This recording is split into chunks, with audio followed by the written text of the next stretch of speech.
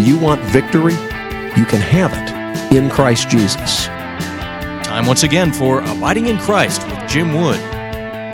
You have to step back, evaluate the various positions in light of Scripture, and then re-engage with a godly perspective.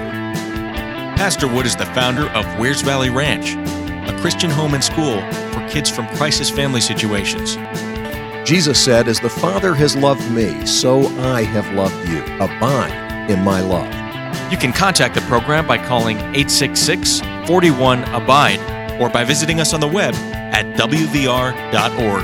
And now, without further delay, here's your host, Jim Wood. You would please open your Bibles to the book of Colossians. We're in Colossians chapter 2. Colossians chapter 2. This is God's Word.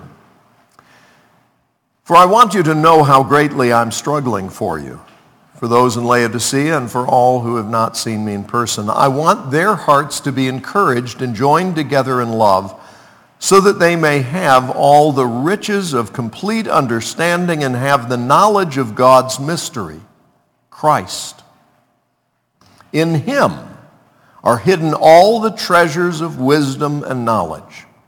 I am saying this so that no one will deceive you with arguments that sound reasonable. For I may be absent in body, but I am with you in spirit, rejoicing to see how well ordered you are and the strength of your faith in Christ. So then, just as you have received Christ Jesus as Lord, continue to live in him, being rooted and built up in him and established in the faith, just as you were taught, and overflowing with gratitude. Be careful that no one takes you captive through philosophy and empty deceit based on human tradition, based on the elements of the world rather than Christ. For the entire fullness of God's nature dwells bodily in Christ, and you have been filled by him who is the head over every ruler and authority. You were also circumcised in him with a circumcision not done with hands, by putting off the body of flesh, in the circumcision of Christ, when you were buried with him in baptism, in which you were also raised with him through faith in the working of God, who raised him from the dead.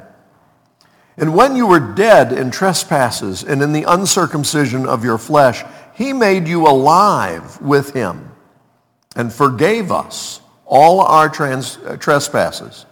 He erased the certificate of debt with its obligations that was against us and opposed to us, and has taken it away by nailing it to the cross.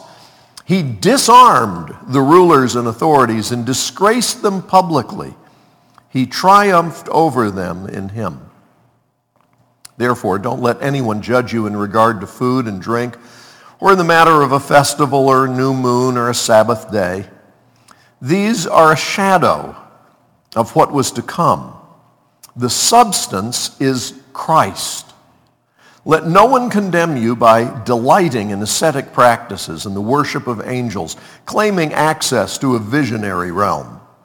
Such people are inflated by empty notions of their unspiritual mind.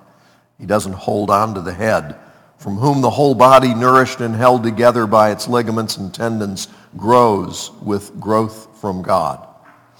If you died with Christ to the elements of this world, why do you live as if you still belong to the world? Why do you submit to regulations? Don't handle, don't taste, don't touch. All these regulations refer to what is destined to perish by being used up. They are human commands and doctrines. Although these have a reputation for wisdom by promoting self-made religion, false humility, and severe treatment of the body, they are not of any value in curbing self-indulgence. May God add his blessing to this reading from his holy and inspired word. Just 3 points that I want to focus on in the passage this morning. The first is that there is a danger for believers becoming deceived. I mean, a lot of people think if we can just get them saved, then everything will be fine.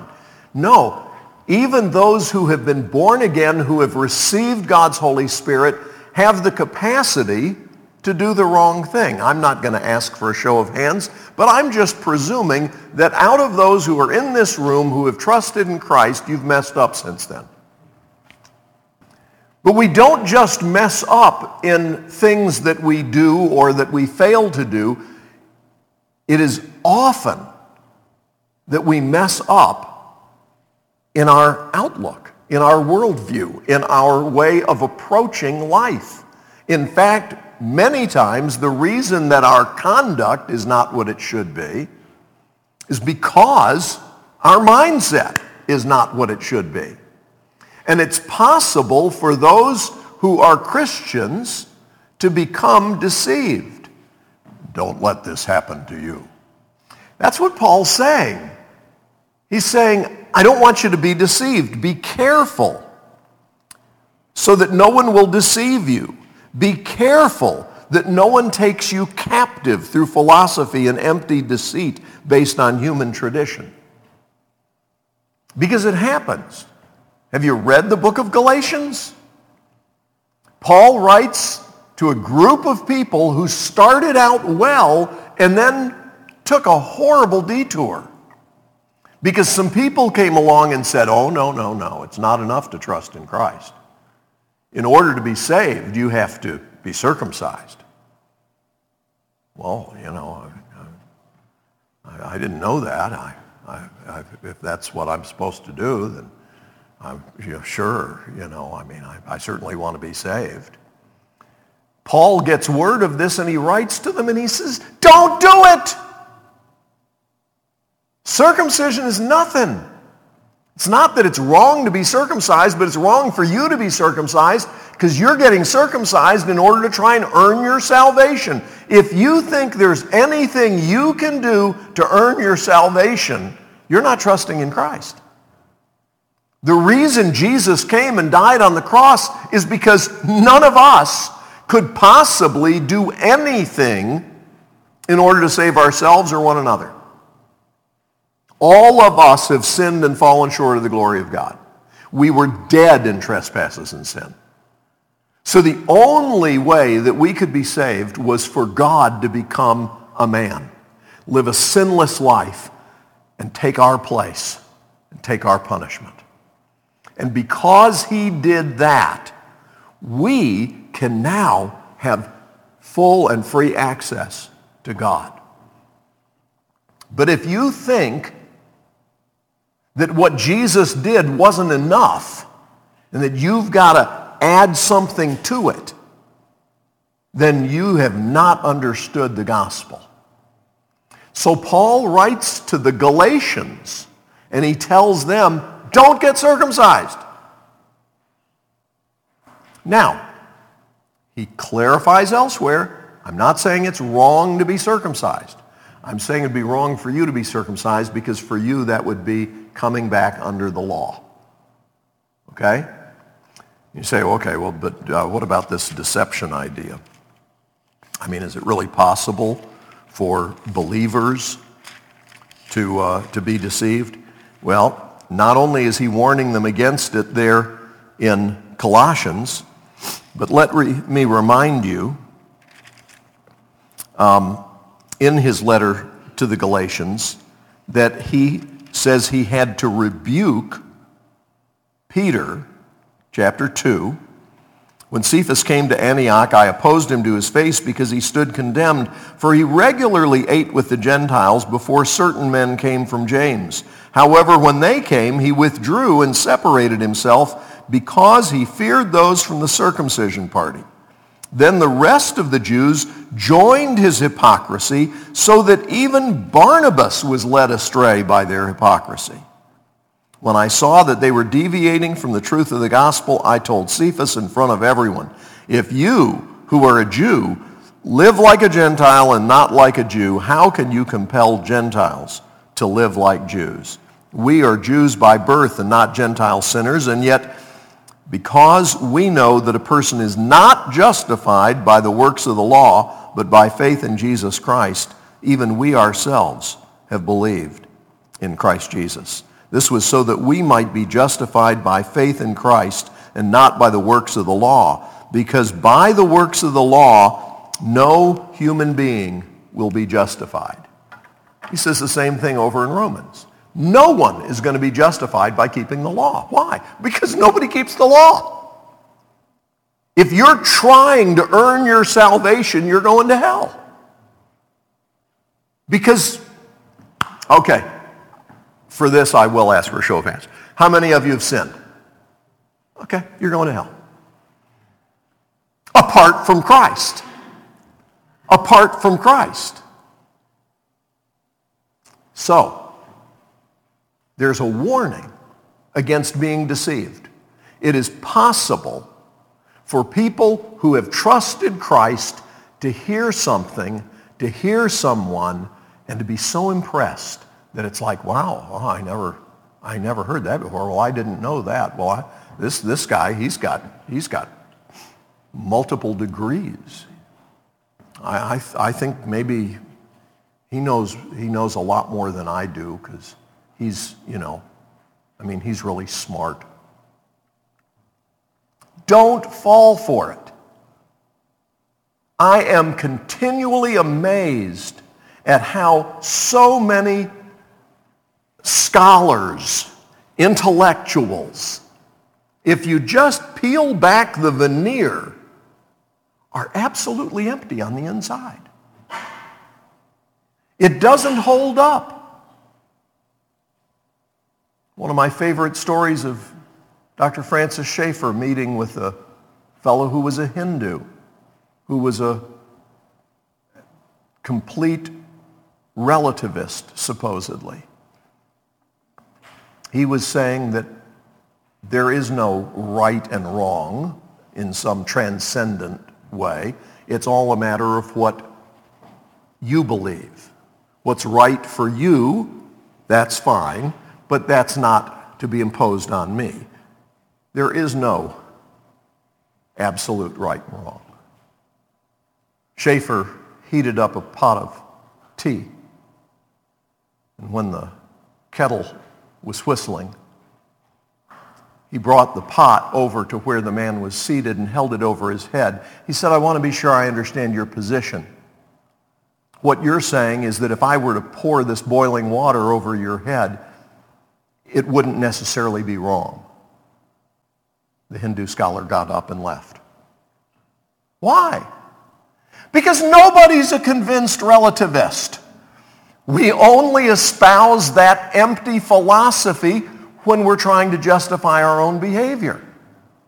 We don't really believe that there is no right and wrong. Nobody believes that when their property gets stolen.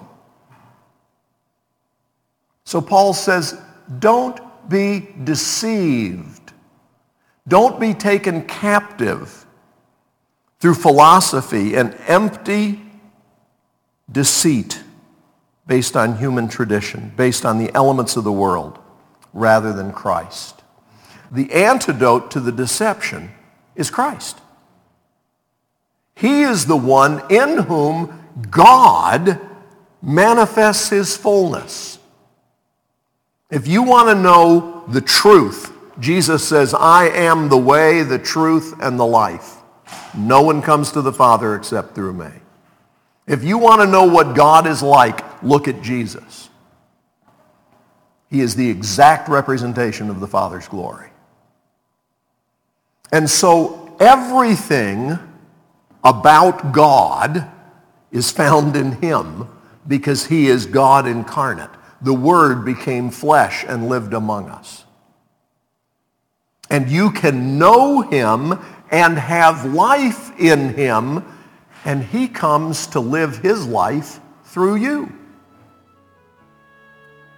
Everything that needed to be done, he did.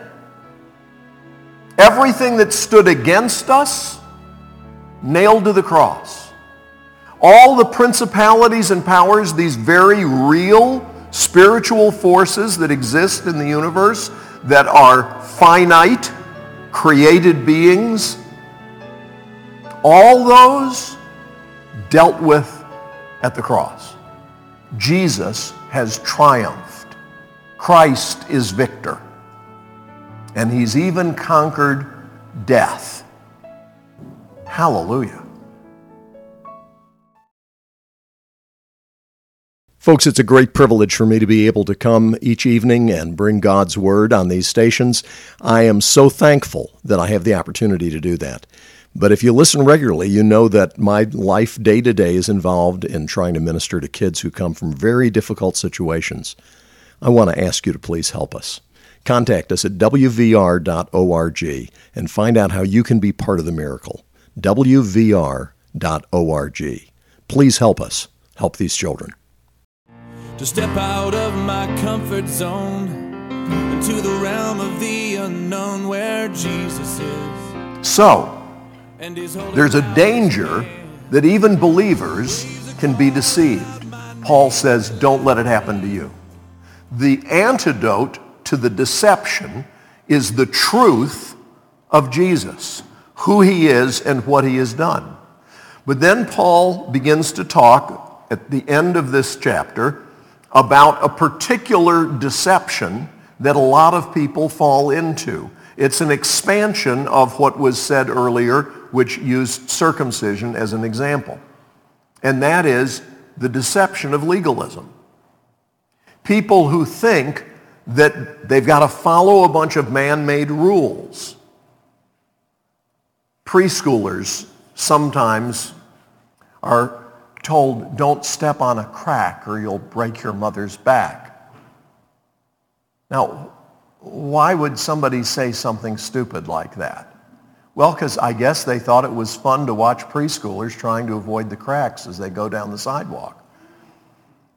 But it's a silly superstition. And yet there are tons of adults who fall into the same basic trap. I've got to do this. I've got to do this way. I've got OCD. You think I can't relate to this problem? If somebody messes with my organization, if somebody moves my stuff, it bothers me. Well, I, of all people, would be very susceptible to the deceit of thinking that somehow I've got to do things my way, the way I was taught, the way I've always done it, in order to please God. And so guess who messes with my stuff? Sometimes. God. Now, he uses people. But God wants to set me free so that I realize, it doesn't matter. But I want you to understand, Paul says, there are folks who think that they are spiritually insightful into the spirit realm, and they come back with these ludicrous rules that they try and impose on other people. And it may have to do with, special days, special foods, severe treatment of the human body. You can't do this, you can't do that, you've got to do this, and you've got to do that. If you don't do it, you're not really living a disciplined spiritual life. The Apostle Paul says, don't fall for that. Do not fall for that.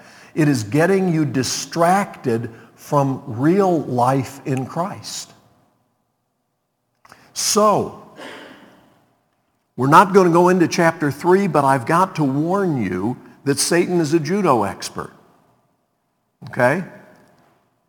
If you listen to me over a period of time, you'll hear me say that over and over again. Satan is a judo expert.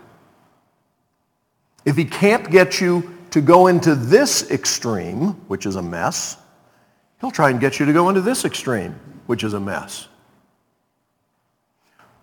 Right after telling the people that they must not try and observe a bunch of man-made rules in order to be spiritual, because those kinds of rules are of no value in curbing self-indulgence.